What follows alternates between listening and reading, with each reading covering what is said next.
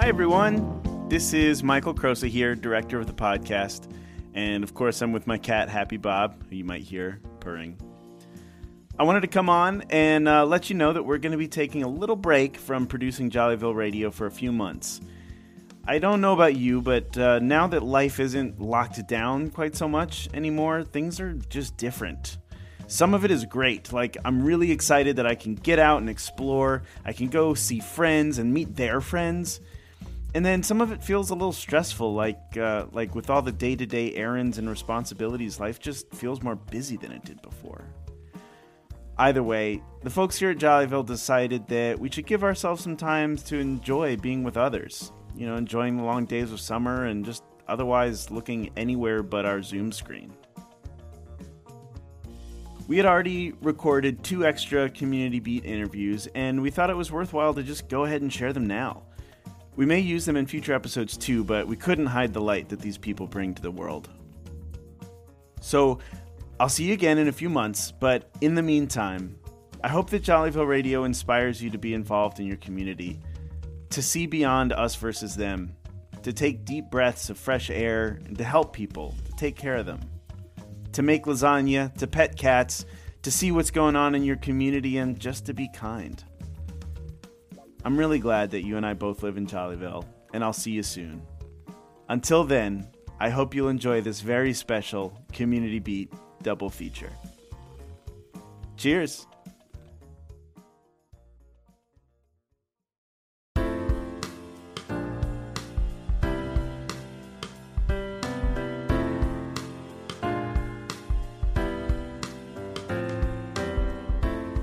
Hello, this is Vidi Marin with Chattanooga Community Fridge. You're listening to Jollyville Radio on KGBR, and everyone eats.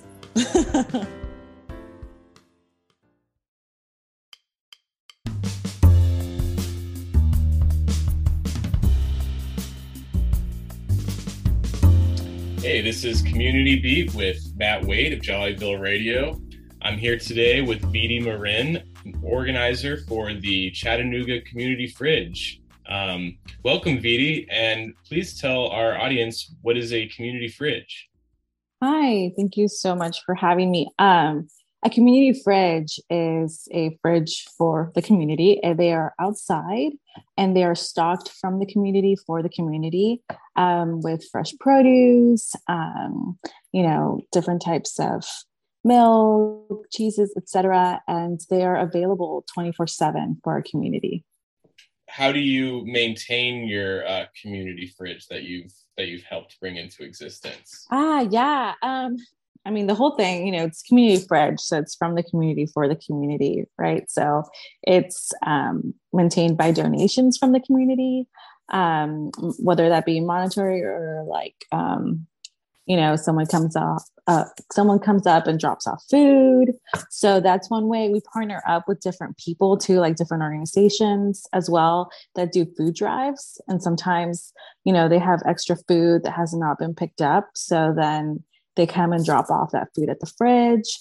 So, it takes all of us. So we try and partner up with as many people as we can to keep these fridges full for our community. So that includes actual businesses that will donate food and they'll just bring it in the fridge? Yeah, we'll have different businesses. We've worked with a couple breweries and coffee shops here in Chattanooga that also do food drives.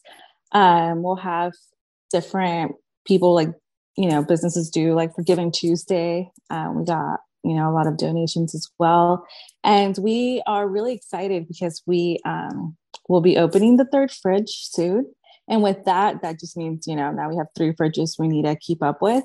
But we have a lot of people lined up for food drives and food pickups. So did I hear you right? You have multiple fridges around Chattanooga? Yeah, we have 2 so far. We have one in Highland Park and one in Clifton Hills.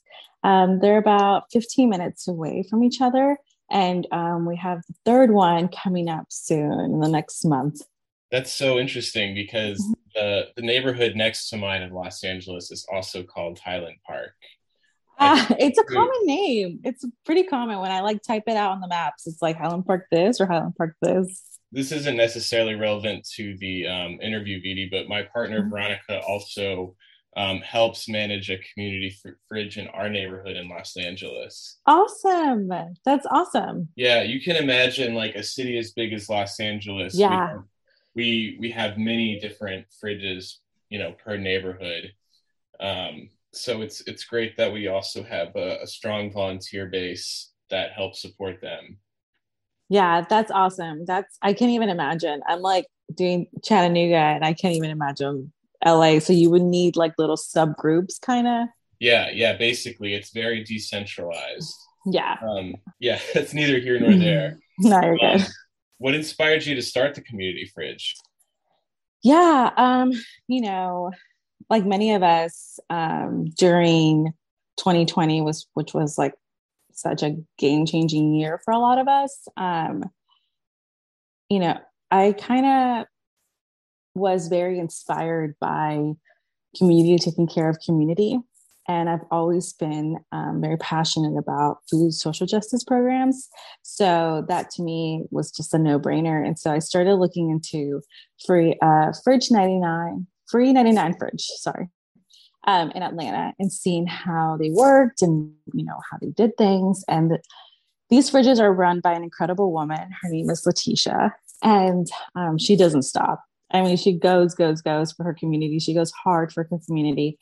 And it was really inspiring. And so I was like, we need one in Chattanooga. Like, why don't we have one here kind of thing? And so I started talking about it with a couple of people, and a couple of people that had not heard of community fridges yet were kind of like, what, a fridge outside?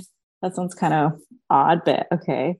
And then once they saw it come together, it was kind of like, why have we not done this? Also, the beauty of the fridge is that it's available 24/7. So people can come in and take what they need or drop off what they can whenever. And also different fridges all around focus on different things or have their own set of rules. These fridges focus a lot on fresh produce for our community, which can be something that can be, very hard to access if you're facing food insecurity in your household. Right. Like I can imagine Chattanooga, like pretty much anywhere in America has its share of food deserts, and fresh produce is probably pretty welcome in some communities. I'm going to go ahead and turn on my camera just so you can see me, like a real person. Hi. Okay. Hi. I just felt weird to Michael's point that you couldn't see me, but I'm actually taking some fresh produce to town right now in my kitchen, which is cool. Why I have the camera off, because I thought it was a little distracting. But that's funny. Okay, cool. Attention. Yeah. So nice to meet you. Nice to meet you. Okay. So anyways, I saw from the your Instagram page, which I recommend to anyone to check out, that there's some really awesome art on these community fridges. Yeah. Did you reach out to artists for help, or did that kind of happen organically? Yeah. It was really important that our fridges, were inviting to our community, because the beauty of this isn't charity, this is mutual aid. So we wanted this space to be very inviting and welcoming, and a big part of community can be art, and so having these fridges painted was definitely a dream. And if you Google community fridges, you'll see tons of different artwork on different fridges, which is really cool to see. You could scroll for hours. But the first fridge, actually, we had someone reach out. His name is Will. He's awesome. And he is an artist here in Chattanooga. And he reached out wanting to, volunteer his time and skills to the fridge. And so we got together and, we talked about what the fridge represents. And he did an incredible job. I mean, this fridge in Highland Park is decorated with fruits and vegetables. It kind of looks like a garden. And then he has like everyone eats in English, todos comen in Spanish, written above.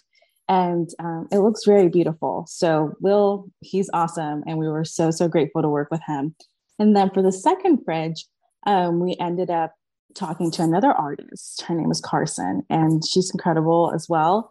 And this fridge is beautiful because it's just like a ray of sunshine, and it's got tons of like fruits and vegetables around it.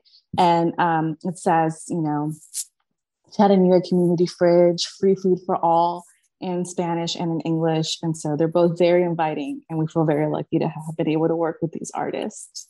So do you have someone lined up for the third fridge? Not just yet. The host for this fridge, I talked to her, and she told me that, I asked her, I said, do you have anyone in mind that you think that would be great for this fridge, for this community? And so we're kind of going back and forth, because I also, want to be able to, whenever we have a host, let us use their space for a fridge. If they have any ideas of how they want this fridge to look like, I love to take that in consideration. So we're still chatting about the details of that. That makes a lot of sense. I guess it wouldn't work if you didn't have people who are willing to have these fridges on their property. So yeah, totally. How did you find some folks who are willing to chip in that way? So the first fridge was like that's the baby, right? Like that's the first one. And that's the one where I wrote a proposal out, and I took it to Terry, who was the director of the St. Andrews Center, which is where our first fridge is located. And, I spoke to him about this fridge and what it means and how it works. And we were very fortunate because we already had so much noise and support around this fridge. And I had applied for a grant for this first fridge before speaking to him, and we got it, which was exciting. And so having all of that support behind it definitely helped be able to kind of vision what the fridge would look like there.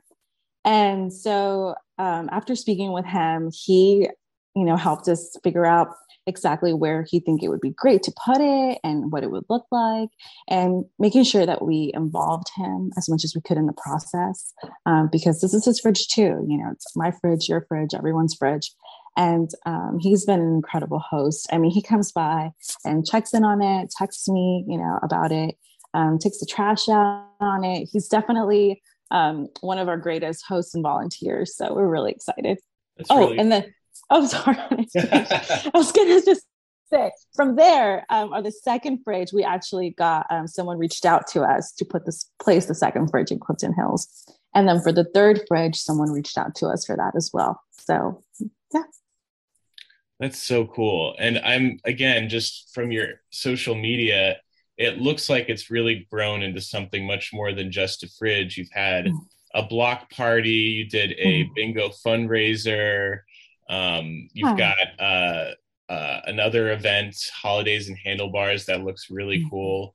And now you have merch as well, which is just so incredible. So I'm just so impressed with what you were able to build. And did you have any previous experience before with nonprofits or grant writing? Well, yes. Well, thank you. First of all, thank you for saying all those kind words about our page. I can tell you that it takes the community. There's no way I could be able to do this by myself. When it comes to the merch, we've had an incredible graphic designer, Caitlin, completely donate all of the designing for that. And we have incredible volunteers that work with us on ideas to fundraise and our social media. And then we're able to partner with some amazing organizations to do events like Handlebars and Holidays, where we were able to have the fridge out there so people knew about it, but also give away bikes. So it was really great. I did, before working on the fridge, I worked at a nonprofit. It is a shelter for domestic abuse, and so I was able to help out with grants there. But that was about all the experience that I had. But this is something that you don't necessarily have to come from a formal nonprofit background to chip in. Like, this is something that anyone can contribute to. Yes, 100%. You do not have to. I mean, I can, if you in your community, you feel like, a community fridge could be used there, go ahead and do it and get the community behind you. It's not anything that, anyone with nonprofit background, just like you said, needs to do. Boots on the ground and organizing and getting your community behind it are truly just the things that you need. So you mentioned with the community fridge that it's not charity, it's mutual aid. Can you explain the difference between the two?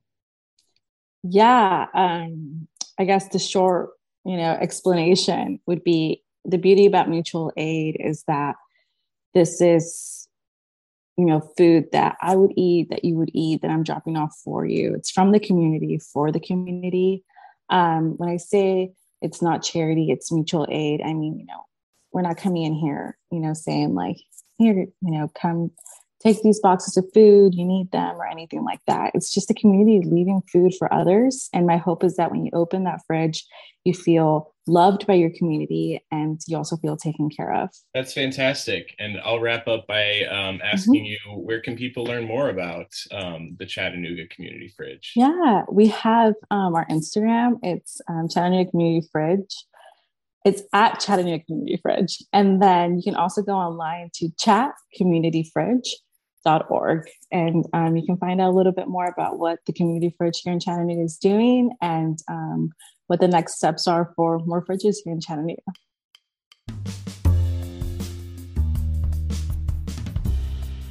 Well, thanks so much for joining us. Yeah, for sure. Thank you so much and stay safe. It was great meeting you. Thank you so much. It was good meeting you. Yeah, bye.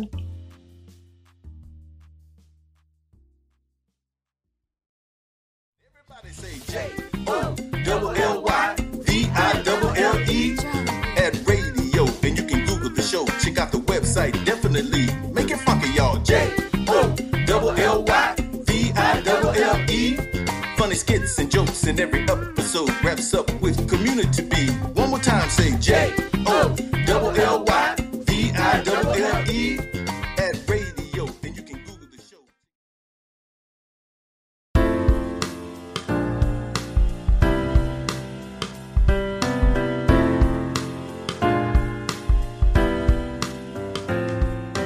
Hello, this is Robert Radmer. I'm the conductor of the Central Texas Medical Orchestra, and it has been a tremendous delight to talk to the folks at Jollyville Radio. I think you should go ahead and listen to some of these guys talk. They're having a great time. You've been listening, you are listening to Jollyville Radio on KJVR.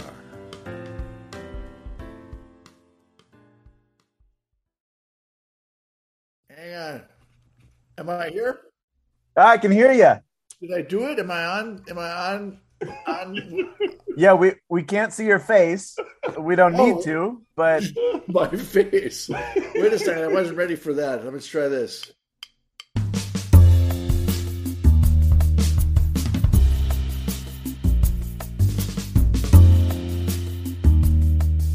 This is Jollyville Community Beat with Uncle Nassar, turning the spotlight on good people doing great work in the real world. We are talking with Dr. Robert Radmer, and Michael didn't put doctor on your name, so I'll take it. That's his fault. He is with the Central Texas Medical Orchestra.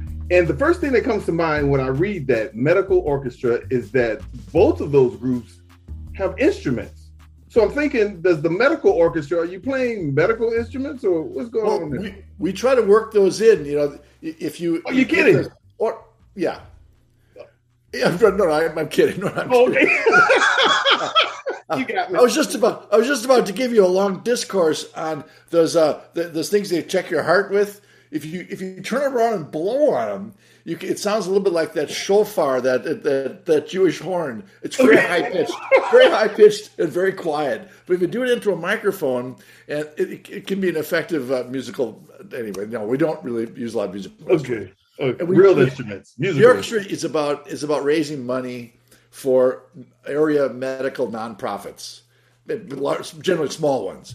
And so we try to find one that we partner with and do a little, promotion of both organizations, ours and theirs. And then we give a concert and we sell tickets, and 50% of the ticket price or something goes, to be honest, I'm not in charge of the money part of this.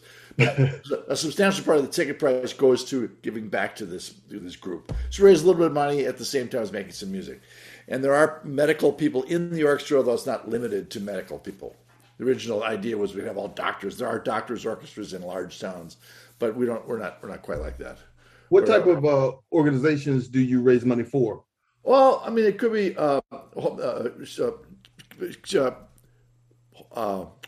battered women's shelters, or it's relatively the kind of the far edges of things, and homeless shelters, things like this. Medical, nobody's doing operations based on our, but we kind of just help to support people do things.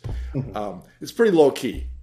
I was thinking about having a long list of what we had, or the complete list, or even a list of what we do. And then some of that didn't get done as I sat down here to walk into this thing. And now you're going to ask me what we do, and I really don't have any idea. But there you go. Yeah, I'm on. So Doc, the organizations you raise money for, they're all located in Central Texas, or do you go outside of Texas, or in Central Texas, in the area, right? Within it's just the very narrow area. I mean, not just right around Austin. I can't believe I can't think of any of these things.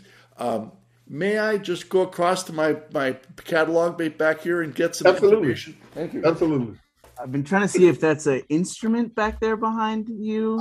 I have all kinds of stuff. Let's see. I've got a guitar right over here. I've got a wall of instruments to this side. There's books and stuff there. No, that's enough of that. Okay, so here's my 3-ring binder of our programs. Okay. And so I'll just read, for instance, the first one that pops up. It looks like we did Austin Pets Alive, the Capital Area Dental Foundation. This is 1 year's worth of so we do 4 concerts. Hospice Austin, and the Health Alliance for Austin Musicians. So that was 1 year's worth of 4 concerts that we partnered with, and we've been doing this for about a dozen years, something like this. Oh wow! Do you have the same members, or you rotate people out? We have some people who are similar, but there is turnover. People move away, people move in. Almost no one ever dies. Classical musicians never die.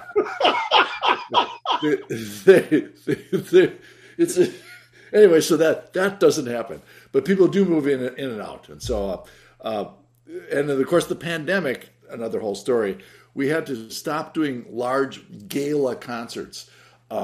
The idea with the gala, we'd have a large reception afterward. People could meet the artists, and we'd have an imported classical artist, a violin player, or a cello player, a trumpet player, or something, and then we would end with 15 or 20 minutes of a local pop artist, pop-ish, jazz-ish, and I'll just read a year's worth of those.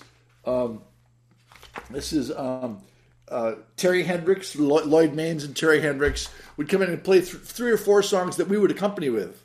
We hired a arranger, and we picked the songs, and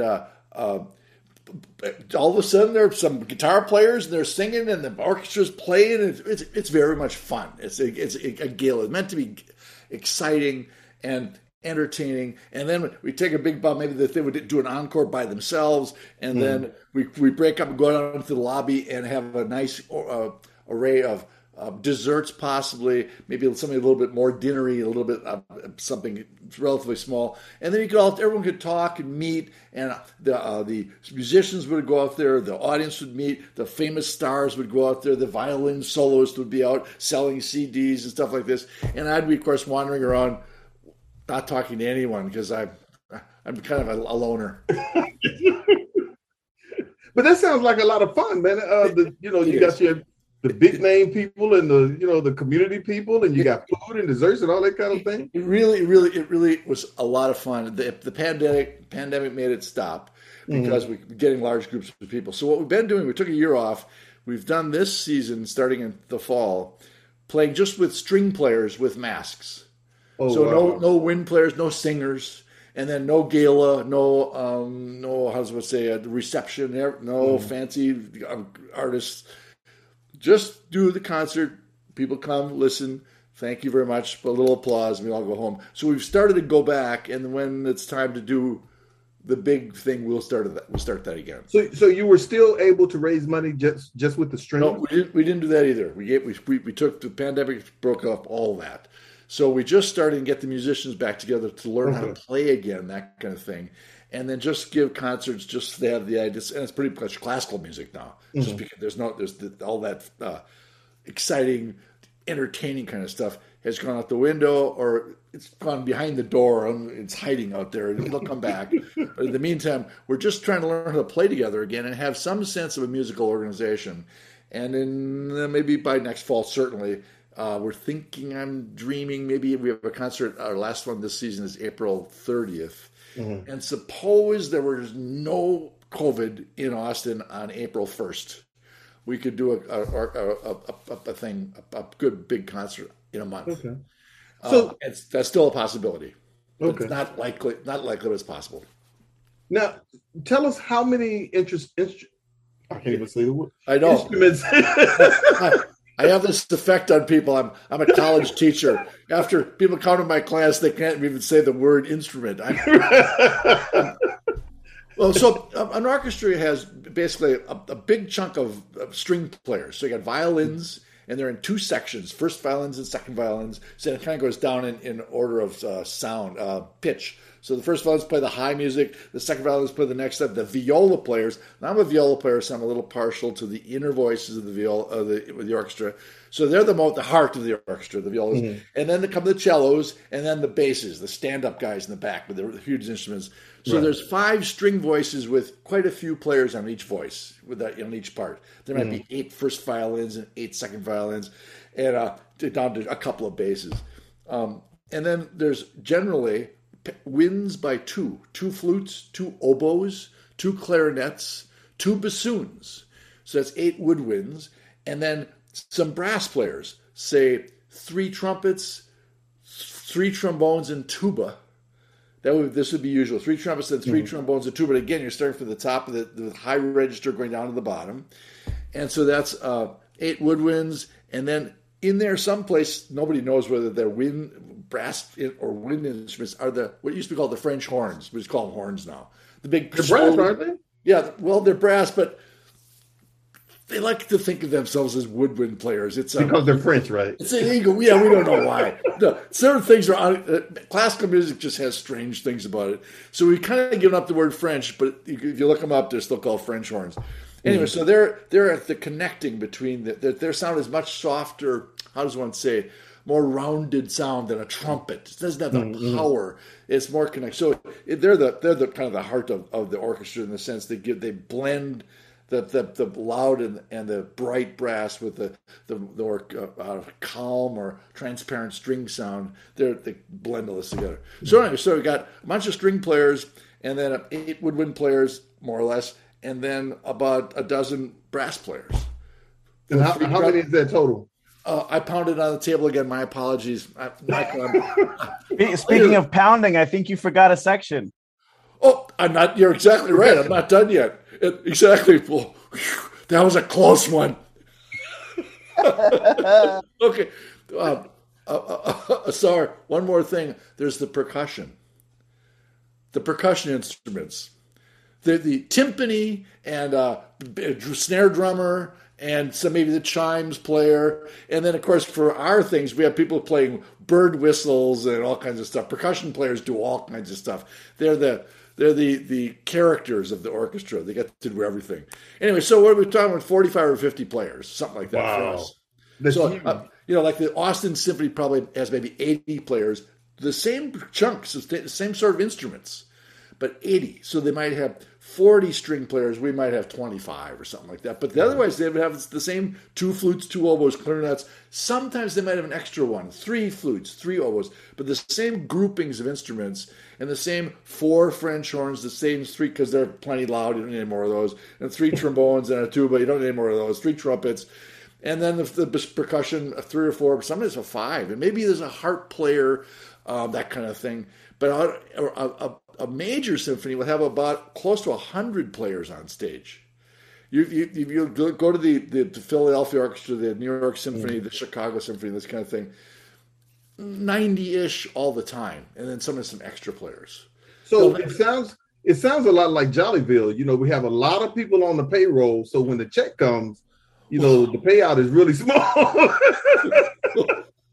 that you have that in common with all of classical music. Okay. When the check comes, it's really small.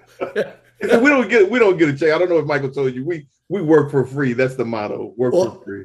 Exactly. And the way to get around that is to say we don't work. Let me remind you what musicians just called play. Okay. So what would you call what we do is podcasters? I'm here to learn. If you would tell me, then I can go tell my friends. I'm ignorant.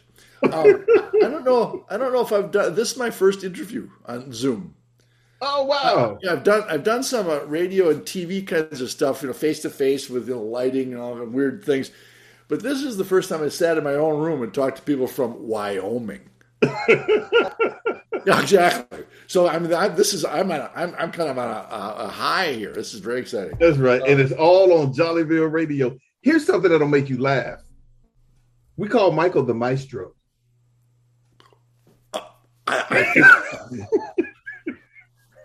Meaning only Uncle Asar. Exactly. I don't want to say I'm speechless.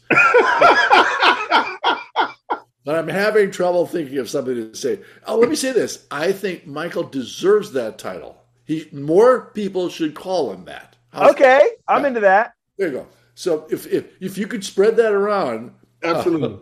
It's been in a couple of episodes. We call him the Maestro in a couple of episodes. Yeah, I'm responsible for that. I take full responsibility. Well, sometimes in orchestras, there's a certain kind of cynicism that pervades. The classical musicians have gone to music school since they were little kids and have all these teachers telling them stuff, and they're always being told it's wrong. And then they get to play in a famous orchestra, and there's a big famous conductor making a ton of money telling them they're doing it wrong. This happens all the time. This is it. And so the word maestro in classical music sometimes get distorted into the word maestro. Oh. We run a clean show here, man. What, did I go over the line? I didn't.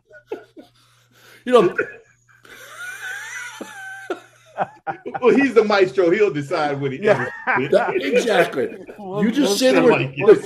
Here's I don't want to give anybody any ideas either. Well, that's true. But let me say this now. You just call him maestro, and he'll hear what he wants to hear. Right. As I say, you can hear that as you wish. It's up to you. Right. You can interpret these things. So, now, is there anything else I can tell you about the Central Texas Medical Orchestra? We raised a little money. We're taking a pandemic hiatus.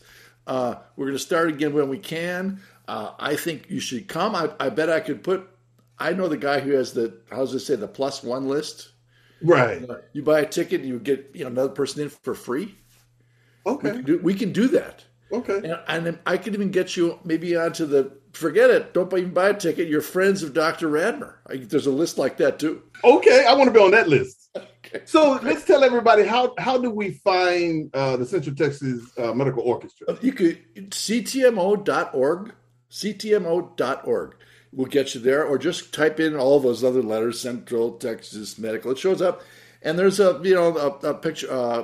picture of me, of course, and then a listing of what we do, a discussion, and then the past concerts and links to video things that are uploaded on the web. We have a very good engineer, records most of our concerts, and he's in video and puts things together to make things look good and sound good, and so CTMO, and it's not an elaborate website, but it's pretty good basic stuff if you want to find out who we are and when our next concert will be, who the soloists will be, who the featured local artist will be, that kind of thing. It's all on there.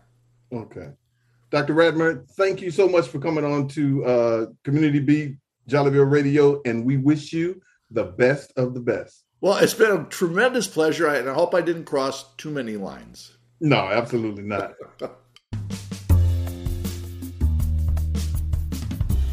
This has been Jollyville Community Beat with Uncle Asar, sending spotlight on good people doing great work in the real world. And dig this: no one can do everything, but everyone can do something. Peace. Good man. Thank you so much. Have a good night.